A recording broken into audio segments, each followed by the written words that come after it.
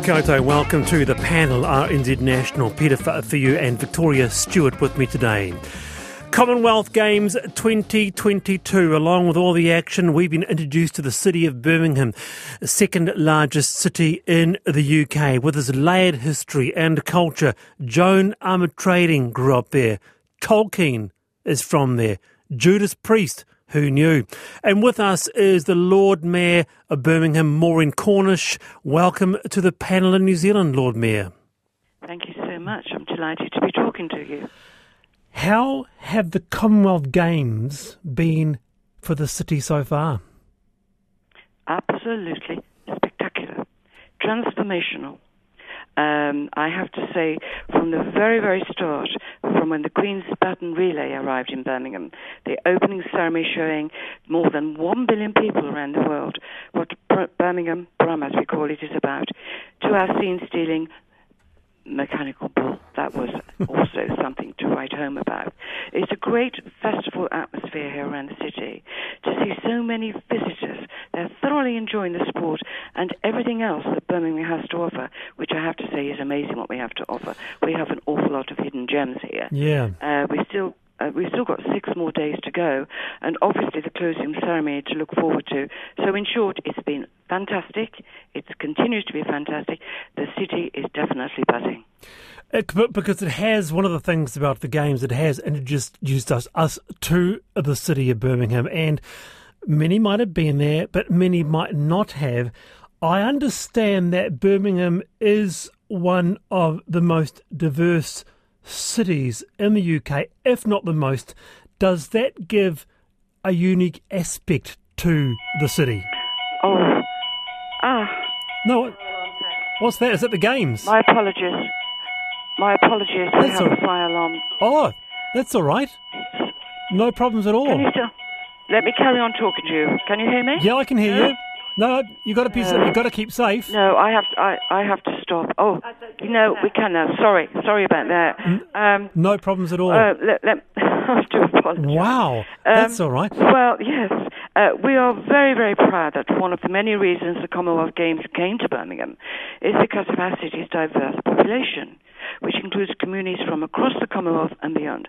So many different nationalities, faiths, cultures, all living, working, playing together. And I have to say, we are just so inclusive. We are extremely unique and very happy like that. Are you from Birmingham yourself, Lord Mayor? Yes. I was born in Birmingham and lived here all my life, except for a couple of years when I went to Australia, which most young people want to do when they're young, is to travel, which is what I did, but couldn't wait to get back. Always homesick. Now, people have really taken to the Commonwealth Bull. What are the plans for that? We talked to the creator of that bull. I mean, quite an extraordinary creation. What are the plans? Well, as you know, the bull's celebrating multiculturalism of Birmingham and the Commonwealth, raging through a difficult time and then being calmed, showing a light of the future. Where we are now, the Council is discussing with partnerships of what we can move forward in the future with the bull. We would very much like to be able to have it remain with us. But what I would say at the meantime, for the moment, over the next 10 days, in its temporary home in Centenary Square, is for everyone, and encourage everyone that's here to come forward and see what a magnificent, spectacular it is. You actually, if you're not there very early in the morning, you can't get close enough to see it. To those New Zealanders listening and thinking, well, we're going to go overseas, and of course London will be a stop. Give us a couple of reasons why we should stop in the city of Birmingham. Well, yes, I can give you a few. One of them would be your Governor-General that I sat with yesterday from New Zealand. They are having an amazing time. Yeah. We would love to welcome your listeners to our bold, friendly, vibrant city. As you can see, there's so much to experience and enjoy. Whilst the Commonwealth Games is the Games for everyone, Birmingham is most definitely a city for everyone. We are finding we're talking to our delegates here and to everyone else. They are just blown over with the city. Those that have never been before have been amazed at how wonderful and very, very welcoming the city is. Yeah. Finally, Mayor, would you like to give a message from the city of Birmingham to New Zealanders listening to this? What I would say, we would love you to join us. I would say get on a plane and come as fast as you can to see just how wonderful everything is going. But for the future, we will have some amazing legacies from this. We are not just a city here for the games, which is wonderful. We have 3 major, wonderful universities. We have everything young students need to come here for education and build on what they might decide to do for their own future. And so, yes, we welcome, very, very welcoming. And as I said a little earlier, your delegation that's still here right now are having an amazing time, and I'm quite sure they're also going to be coming back and telling you lots of stories. Indeed. All right, Lord Mayor from Birmingham, Maureen Cornish, thank you very much for your time. You're very welcome. Have a good day. I'd love to go to Birmingham, actually, Peter. I don't know if you've been or not, but it's certainly on my list to do now. Yeah, and she's a good Lord Mayor, isn't she? You know? Yeah, someone says there's nothing like an authentic Brummy accent, and that was nothing like it. But the Lord Mayor... I was actually thinking that, but the Lord Mayor, Maureen, is from Birmingham, grew up there. Victoria, you been? I haven't, but I was a member of the Birmingham Duran Duran fan club when I was a child, so maybe that kind of counts. Were you now? Well, what a medal haul in the last 24 hours, including golds from high jumper Hamish Kerr and squash player Paul Cole, and one last night from mountain biker Sam Gaze. Ryan Hunt is the president of Mountain Biking NZ. Ryan, kia ora, welcome. Good afternoon. Great news for Sam. Ryan here, also Ben Oliver joining him on the podium. Yeah, it was really great to see the guys execute that race and start to finish, just run away right away with it, basically. And it looked like a really tough course. Yeah, certainly one you needed to have a fair bit of power to keep that speed up the whole way through the race and navigate it.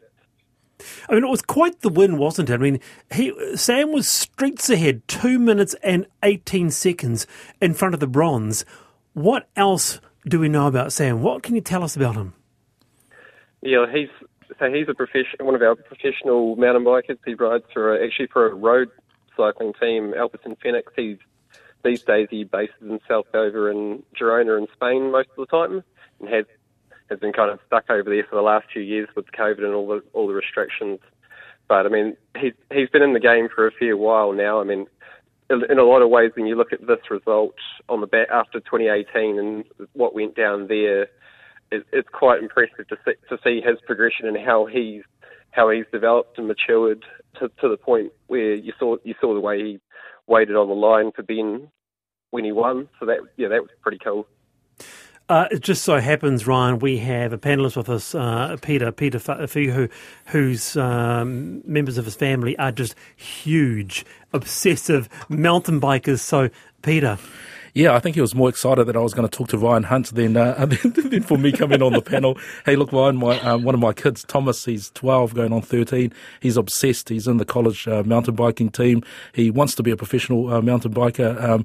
He's got a couple of bikes that's cost the family, half a mortgage. But he's obsessed with it. But the great thing is he sees these guys like Ben and Sam and Anton, and they're role models. They can see the hard work and they can see the effort, but also the ability to see the joy after they win. So I just wanted to say hi, Ryan, and I'll say hi to Thomas and say I've spoken with Ryan Hunt.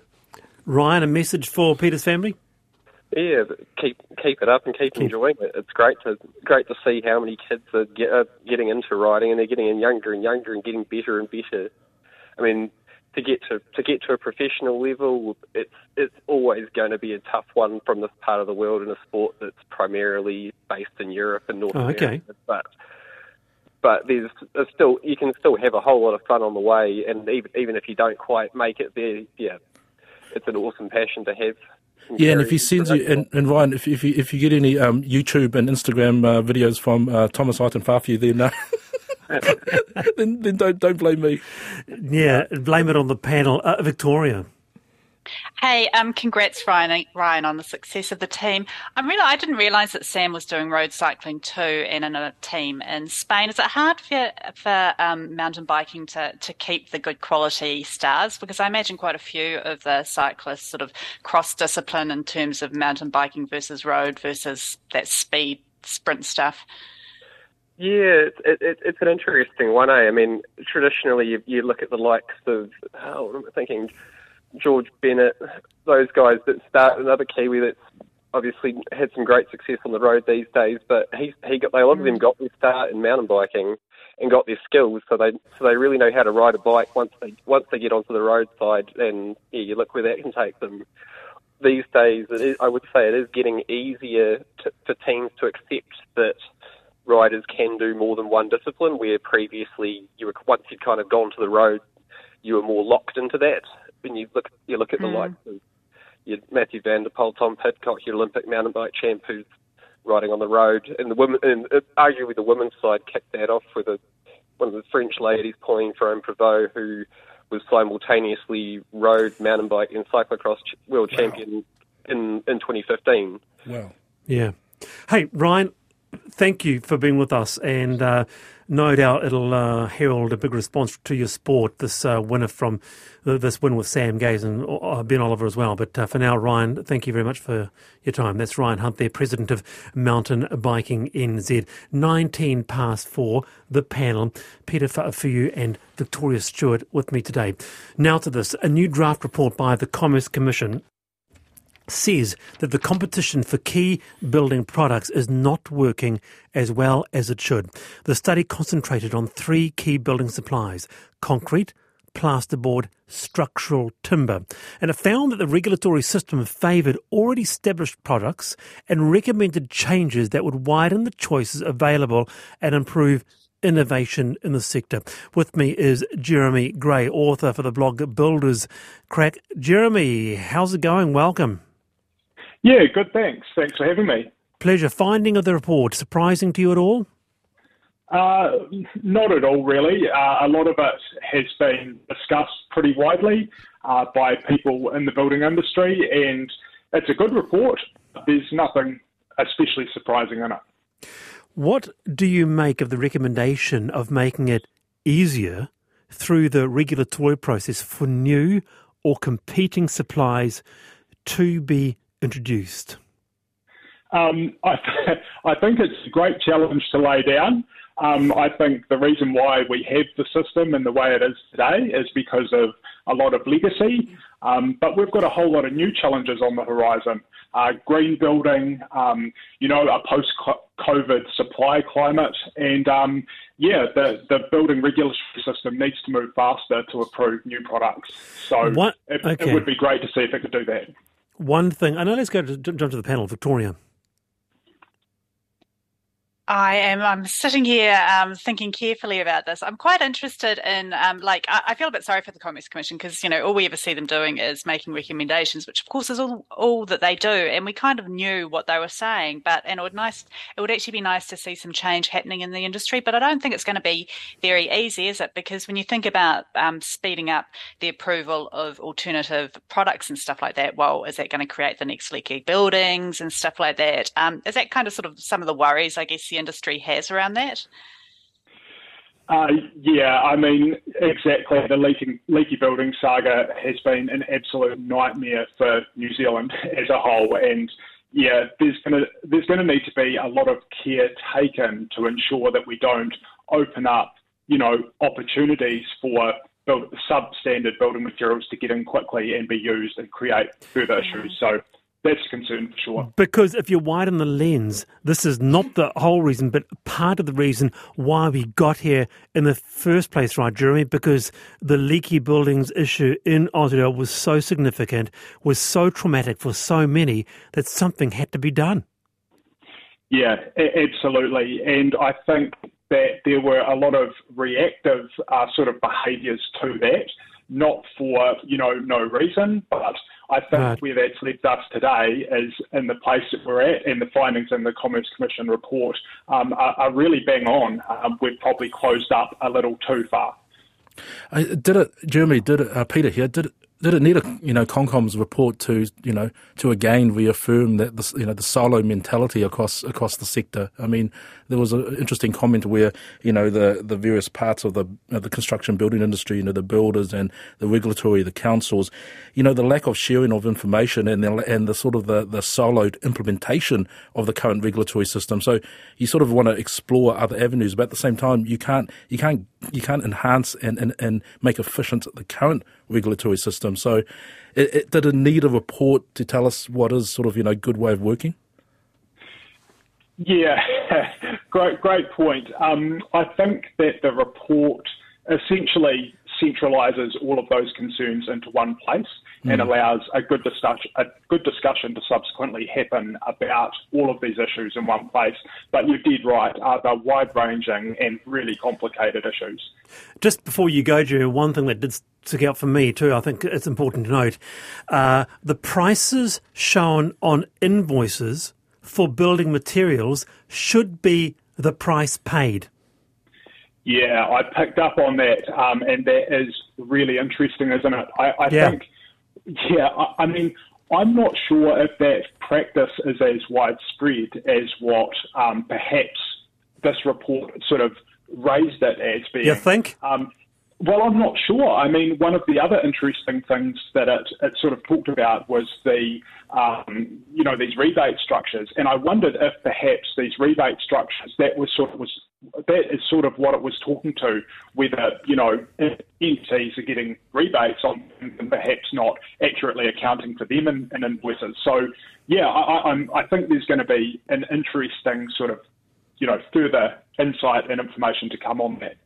Hey, just finally, before you go, Jeremy, you author of the blog Builders Crack, there's been a lot of issues in your space in the last couple of years, hasn't there? It's been crazy. I mean, yeah. We represent around 5,000 tradespeople in New Zealand. We connect homeowners with tradespeople, and we see all manner of jobs, and we see all manner of challenges.